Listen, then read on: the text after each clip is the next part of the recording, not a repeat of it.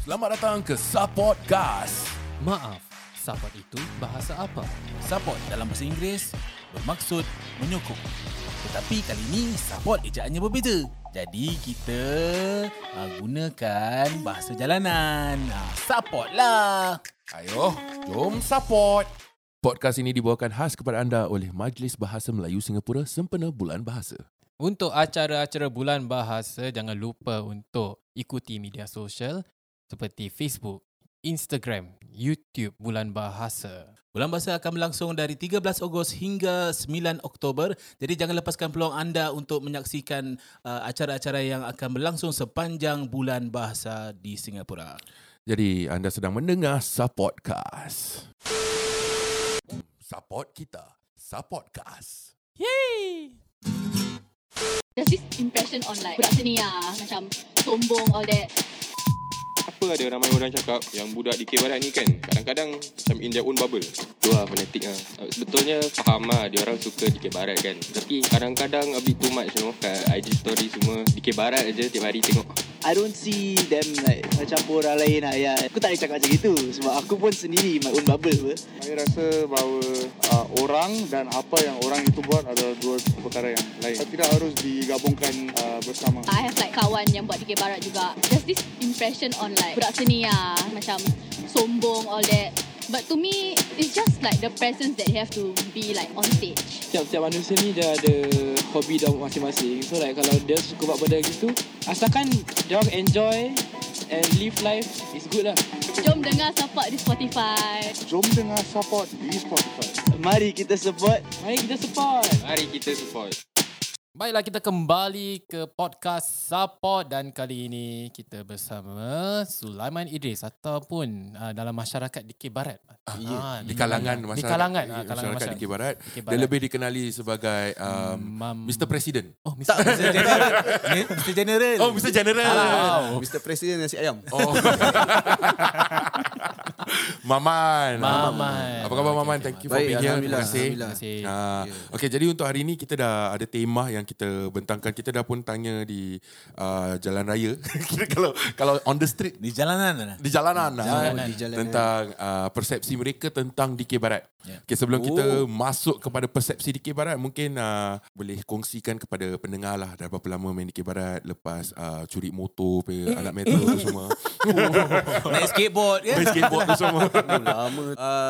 Cerita dia begini. Cerita dia begini. So dia dikenalkan bila dalam family pun my brother pun main dikir barat juga. So kita waktu tu tengok RTM. Boleh cakap channel? Cakap je lah. TV1. Diorang ada perdana waktu tu 1995 antara Kelantan Pasir Mas dengan Terengganu waktu tu. Terus yang menang Cikgu Sulizi waktu tu. So macam fall in love then jatuh cinta lah dengan seni tu. Terus secara tak langsung pula abang aku ni main dikir barat dekat sekolah dia, sekolah menengah. So waktu tu sekolah menengah Mayflower. Dan juga dia pun ahli anggota kumpulan Hulu Balang. So dia macam nanti bawa balik kesek lah apa dan sebagainya. So kenal 1995, kumpulannya pertama 1998. Sebab main dikir barat tu curi-curi sikit. Sebab dulu parents strict, mak ibu dan bapa saya strict. Dia agak tegas lah, tak boleh balik lambat. Dia tak boleh balik lambat. Dia masa tahu kan dia punya habis sekolah pukul berapa, lepas tu pergi ngaji dan sebagainya. Oh, ngaji? Of course. Alhamdulillah. Sidang jemaah yang dihormati. Tak ada. So jadi main dia sunyi-sunyi macam-macam loncat sana loncat sini sebab muda kan. So 98 main loncat-loncat. Pertandingan pertama 98 juga. Itu pun macam mana lepas pun tak ingat macam mana sebab balik malam. Sebab pertandingan selalu habis malam. Dulu pertandingan dikir barat ni dia punya kumpulan dia banyak sangat. Then dia akan awal daripada pagi, habis dia semua 9-10. Waktu tu pula dekat Air Raja. Aku kira macam konon tak ada kat situ. Air Raja 98 kalau tak silap tu Ke 97 macam itulah. Jadi itu pertandingan yang pertama. Lepas tu dapat keluar Selamat Pagi Singapura lah dan sebagainya lah. Tu loncat-loncat sampai sekarang masih bergiat. aktif, masih bergiat. Okey, antara Nanti kita nak tanya dulu, Maman sekarang kumpulan mana? ni tanya ni. Tadi dah cakap loncat-loncat tu loncat-loncat kumpulan kan. Banyak. Jadi sekarang Dulu. kumpulan mana? Sekarang kumpulan Kelana Purba lah. Oh, yang keluar TV lah. Purba. Boleh tak? Keluar TV? Oh, keluar TV. Dia macam Peranjat lah. dia terperanjat macam buat-buat sangat. Macam bawa sangat. Jadi berapa banyak kumpulan semenjak tahun 97? Boleh ingat tak semua nama-nama? Ingat. Anak Kampung ada. Dan dia itu tim budak-budak sekolah menengah naval base semua. Campur. Itu jumpa Apai. Itu sisi bawah blok. Lepas dan dia Anak Kampung tu Hikayat Termas. Itu lamalah. Hujung 98 saya ingat Disember saya pergi masuk Hikayat Termas. Jadi bila yang masuk Kelana Purba? Dan 2004. apa yang membuat 2004. Maklumlah muda kan. Kita ni suka apa tu namanya? Challenge diri. Waktu tu aku juara, so aku tak ada partner, so dia panggil Maman untuk partner aku. Berani gimana? Dulu dia macam bola tau. Dia banyak scouting. Banyak transfer. Banyak transfer, banyak datang tengok pertandingan kan. Nanti ajak berbual, minta nombor. Dulu tak ada handphone. Minta telefon rumah. Berbual kat rumah. Call. Tak pernah lalui semua. Tak pernah. Tak pernah. Yelah 1998 dia dah main dikir barat. Betul lah. Kau baru 1998, dah jam 4. Dah jam 4. Lebih kurang lah sama. Baru lah, ada pager. Kaya. Tak pasal dulu line murah, tumpang line bapak. Okey, kita sambung pasal dikir barat juga. Okey. Okey, jadi apakah pencapaian yang paling kau sayang lah? Sayang. Hargai sangat. Okey, dikir barat ni dia ada macam World Cup. So nama dia Mega Perdana lah. Mega Perdana lah. So itu 2014 lah yang boleh saya ingat yang kita merangkul ataupun meraih tempat pertama. Johan bagi Mega Perdana. Dia menang juara terbaik. Dia partner saya. Saya kadut terbaik. Ni 2014. 14. Dan kita dapat lagu terbaik. So itu macam satu kali punya pukul lah. Tu macam itu ingat habis lah. Oh tu yang bahagian termasik tu kau marah-marah orang Dia ikut naskah. Ikut naskah sebenarnya. Bagus. Itu pencapaian paling kau hargai sangat lah. Hargai sangat. Boleh jugalah. Sebab dia menang kan. Kalau kalah tak hargai sangat. Sebab dia ada satu dengan yang paling diingati bila pertama kali main pertandingan dikir barat yang kat Air Raja tu. Itu tu sebab tadi dapat mention exactly Air Raja itu macam tak training pun tu. Main percussion. Dah cerita lama lah cerita lama. Jadi sekarang apa perkembangan Maman sebagai penggiat seni dikir barat? Apa yang sedang aktif dilakukan? Okey, sekarang ni saya lebih kepada memberi ruang kepada anak-anak muda sekarang lah. Sebab kumpulan dikir barat ni dia tengah slow sikit. Dia belum meningkat lagi. So saya membuka ruang untuk kumpulan-kumpulan baru.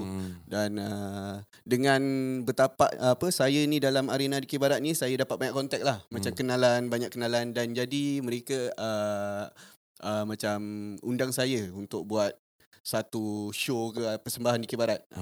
Dan saya akan macam kalau boleh saya nak buat banyak kumpulan turut serta. Bukan kumpulan saya saja. So lebih kepada rakyat lah. Kemasyarakatan. Kemasyarakatan. Untuk maklumat pendengar semua yang mendengar support kan. Maman ni selain daripada ketua kumpulan Klan Berubah, dia ada juga kerja-kerja lain. So macam dia juga menerbitkan rancangan macam pertandingan, ada bengkel-bengkel dan sebagainya. So memang ada kerja lain. Ada macam-macam benda lain lah. Dia juga rapper kan? Betul. Kalau itu bila hari Natal nak dekat. Okay, sekarang kita go straight into the team lah. Okay. Sebab pandangan dan persepsi orang luar tentang dikir barat. Yeah. Kalau dahulu waktu kita masih muda bergiat, diorang pendapat is budak jahat. Sebab color rambut. Betul. Ni time era kita lah dulu. Budak-budak dikir barat, persepsi dia is budak-budak nakal, tindik, color rambut. Ya. Isap rokok. Isap rokok. Common is isap rokok. And I'm bising. Pasal aku ingat lagi waktu aku first kali main pertandingan sekolah 99 Serita Masik. Bapak aku datang, dia balik dia cakap aku tak mau main dikir barat lagi. Sebab dia nampak ramai budak-budak abang-abang ITE isap rokok. Jadi tapi persepsi dia sekarang dah berubah. Dia dah jadi pasal budak dikir barat ramai yang melibatkan diri dalam nasyid dan sebagainya. So jadi persepsi budak dikir barat tu dah jadi positif lah. Tapi timbul pula lagi satu persepsi di mana budak dikir barat ni dianggap living in their own world. Dalam kelompok sendiri. Geng-geng sendiri ada dia punya own. Ya ke? Apa pandangan kau tentang persepsi tu? Tak, pada saya tidaklah. Kelompok sendiri Okay, saya kasih contoh lah kelompok sendiri. Abang Suzairi Sumari kenal? Kenal. Ya. Dia budak dikir barat. Abang Suhaimi Yusof budak dikir barat. Okey, baru tahu sekarang. Abang Khairuddin Samsudin. Tahu. Memang budak dikir barat. Abang Aqmal N kau kenal? Dia pun budak dikir barat. Kak Alin tadi. Kak Alin pun budak dikir barat. Bagi episod pertama tu. Kerana aku seorang je bukan dikir barat kat sini lah. Dulu. Okay, Pada saya tak, dia bukan dalam dunia dia sendiri. Dia bukan pada saya mereka lebih menitik beratkan macam kalau apa-apa diorang menitik beratkan seni dia lah. Dia bukan dalam kepompong sendiri. Tidak. Diorang mau macam orang biasa. Taklah, mungkin the persepsi tu wujud sebab bila nak ada gabungan antara kumpulan dikir barat dengan contohlah seni persembahan lain lah. Ya. Mungkin ada yang mengatakan macam budak dikir barat ni diorang in their own world. Macam gitu. Okay, kadang-kadang macam apa tu nama dia, fusion punya persembahan lah sepatutnya harus memberitahu lah. Kalau dia nak ambil kumpulan ni, harus bilang yang kita ni nak macam ini. Lebih kepada apa yang awak ingin mempersembahkan lah. Cinggir dikir barat berdiri. Okey je kan? Okey. Tapi bila kita go back balik bila nama-nama yang kau sebut tadi kan, itu nama dia segelintir je tau. Ya, segelintir. Dan budak dikir barat ni ramai. Betul. Okey. Faham. Jadi kenapa yang lain-lain pun tak turut serta, bukan cakap minat ataupun apa tu orang cakap go all out dalam ada form of art, tapi lebih kepada tak mencuba. Macam ni honest opinion lah sebab aku pernah mencuba.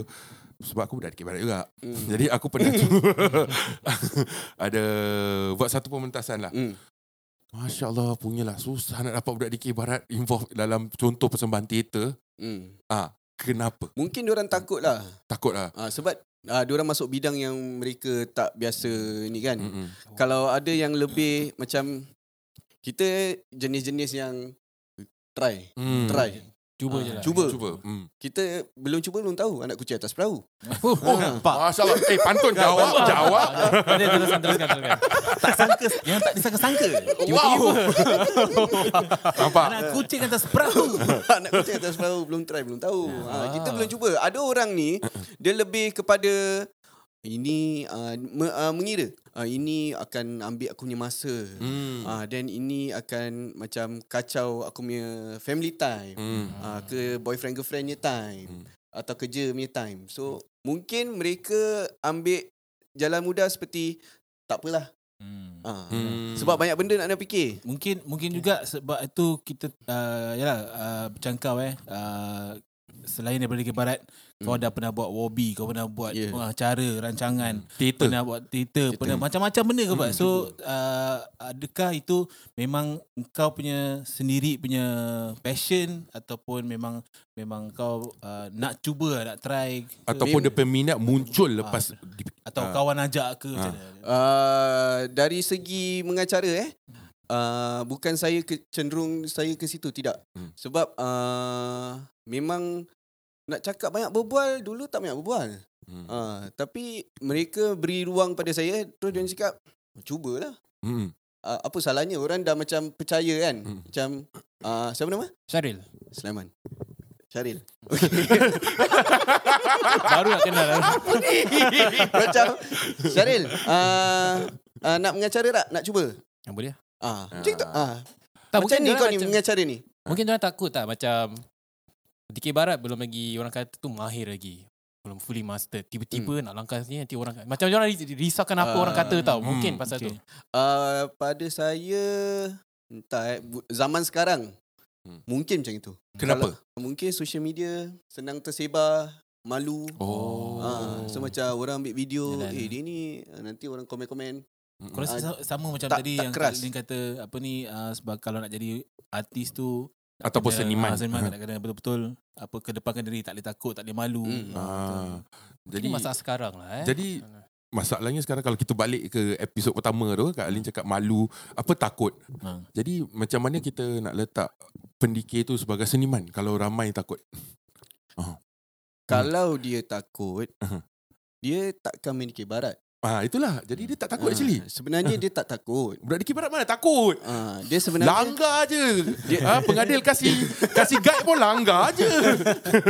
Ini bukan berunsur-unsur negatif lah. Bukan. Tapi dia lebih kepada cuba. Test water orang kata lah. Cuba. So pada saya tak, dikir barat ni dia punya, saya rasa lah pendapat saya orang dia berani cuba. Nak cakap malu, mungkin kalau dia nyanyi seorang-seorang memang malulah. Kan? Tapi dia tak segan dengan pentas. Pada saya dia tak segan dengan pentas lah. Orang-orang dikir barat ni dia nampak pentas macam biasa. Cuma dia je nak kena sabarkan diri, prepare dan sebagainya. Itu je. Lebih keyakinan lah. Keyakinan dia je lah. Okay, mungkin Shahril ada berapa lagi soalan? Sebab kita budak dikir barat. Jadi kita nak tanya soalan ni, rasa dia macam kita tahu jawapan dia. Last kali kena dikir barat pun tu masa tu K2 kan. Habis last, okay, kalau tu persembahan lah. Kalau dalam main canang, pernah dululah dengan RP Wira kan. Suka-suka je. Suka-suka je. Kenapa masuk Wira? Tak. Dia pasal member, classmate semua kan. Kawan-kawan bila naik tu takut tak naik pentas? Tak pernah takut lah pasal masuk teater. Jadi lebihkan masa pada teater lah ketika tu lah. Tapi kalau tahu memang nak masuk Wira. Sampai bila okay, semua sekejap. Sorry. Maaf. Jadi okay lah, kat luar sana ada juga yang kata macam member tu nak masuk dikir barat ni semua yelah nak kena macam all rounder, nak kena berbakat. Ada yang baru masuk boleh jugalah macam dia awuk-awuk ke belajar main apa dia punya instrumen. Tapi ada juga kat luar sana kata apalah manfaatnya masuk dikir barat. Tapi saya tak setuju dengan pendapat mereka. Sebab kalau masuk dikir barat ni kan, saya rasa yang pertama mesti ada semangat, keyakinan diri. Memang betul kan? Kerjasama. Team spirit tu penting. Kan? Especially awak-awak kat belakang tu semua. Tak. Tu sebab selalu, pasal ada team spirit lah selalu gaduh-gaduh. Begitu. Tapi bila siapa gaduh? Sebab dia bukan bergaduh. passionate. Dia berbincang secara tinggi nada dia. Dia macam gaduh tapi actually Dia berbincang. Dia berbincang tapi nada dia tinggi. Lepas tu ada juga ni pendapat Shahril Okay. Seni kata. Seni kata tu orang yang pandang rendah pada dikir barat tu, orang macam gagal untuk melihat kelebihan dikir barat itu, iaitu seni katanya yang membawakan message yang begitu kaya sekali dengan bahasa. Kalau diorang faham. Tapi takkanlah diorang tak faham. Okay, jadi sekarang aku nak tanya soalan lagi satu. Sebab dia dah lead up cantik. Okay, dalam beribu-ribu pemain dikir barat dan seni kata tu dihasil dengan penuh ketelusan dan ketulusan daripada seorang penulis. Berapa peratus yang kau rasa faham seni kata tu? Segelintir. 30 mungkin. Kenapa? Sebab kita dalam bulan bahasa. Jadi kenapa? Bila dulu kecil-kecil kita dengar lagu Search atau Wings, kita dengar dia punya apa? Okay lah, kalau biasa dengar ni lah, vokalis dia lah. Nyanyi, suara, gitar, melodi dia, drum dia. Melodi datang dulu. Kalau melodi dia tak hook ataupun tak tarik, kita takkan dengar. Macam sejati. Sejati. Kita dengar macam sejati. Kita tengah nak tangkap chord ke apa. Entah. Itu yang kau ucapkan. Pasal sejati tu kalau kita tukar lain pun masih tetap murid dia sama. Izati contoh. Macam itu. Izati siapa? So macam lalu je, dia akan lalu. So dia akan lalu. Dia akan kita punya fikiran ni akan utamakan benda yang kita nak. Dengar. Macam kita ni penyanyi, kita dengar dia punya vokal. Macam dia minat gitar. Dia ini chord, ni major, ni minor, whatever. Okay. So kalau kita ni dididik ataupun dipupukkan minat untuk membaca dan tahu tentang seni kata, dan kita akan dengar seni kata. Secara jujurnya dah tua-tua gini baru macam ini ceritanya Taman Rashidah Utama. Ini Suci Dalam Debu. Jadi secara tak langsung tentang dari melibatkan diri dalam dikir barat tu, ada orang call melibatkan diri dalam dikir barat tu boleh mencetuskan minat terhadap bahasa juga. Betul. Dan dikir barat ni kiasan dia tak deep tak sedalam dulu. Sekarang kita faham masyarakat zaman sekarang ni kita agak ada yang deep, tapi kita sekarang banyak yang senang dihubungkan. Masyarakat umum tu faham. Senang kait. Kalau diorang dengar. Tu seni kata sekarang lah. Kalau dulu pun ada yang deep juga. Adib dia main dikir barat. Boleh? Boleh.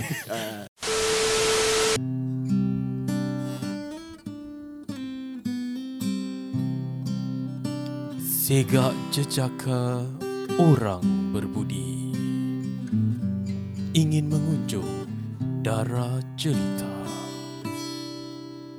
Dikir barat kekal abadi, terus disanjung belia kita.